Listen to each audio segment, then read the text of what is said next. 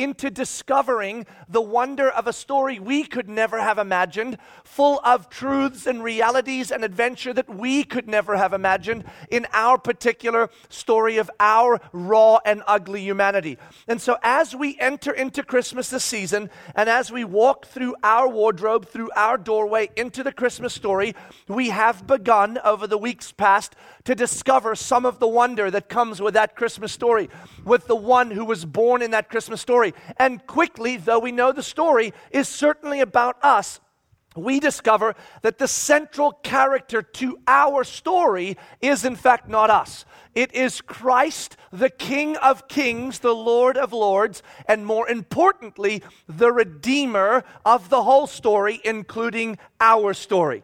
And that's what we discover in the Christmas story. So, a few weeks ago, as we entered our wardrobe, we discovered that because of our active disobedience in the Garden of Eden, where we decided to buy into the lie that the enemy gave us, that pursuing our divinity, becoming like God, pursuing our story, imaging us and ourselves instead of God, would be a better way to live. We bought into that lie, and in so doing, we did not discover divinity. We discovered sin and death. The corrupter, the great corrupter of all things, right?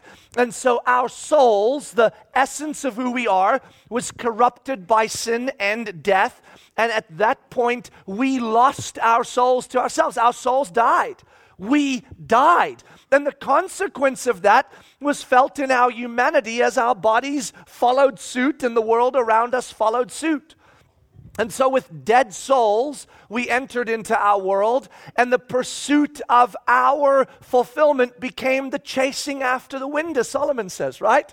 We just chased after anything that would fulfill the deep needs that our soul needed. We wanted to be rescued from this death and horrid experience, but we also wanted to remain king. And so we fought and fought and fought.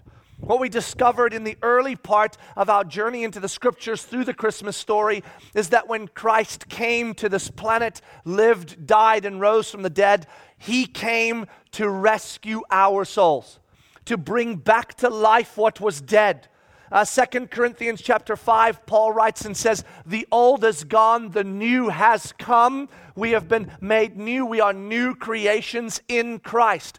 Our deadness is brought to life."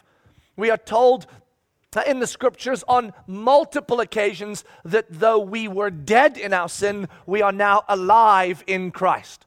And so we discovered this pursuit of the wind, this chasing after the wind, that can get put behind us now. And we have been opened up and awakened to a brand new journey where we are not chasing after nothing, but we are chasing after God, and we are discovering Him. And so our souls are coming more and more alive as we pursue God. What a life we have to live on this planet. And that was certainly enough to stand in awe of as we stare into that wonder. But it didn't end there, did it?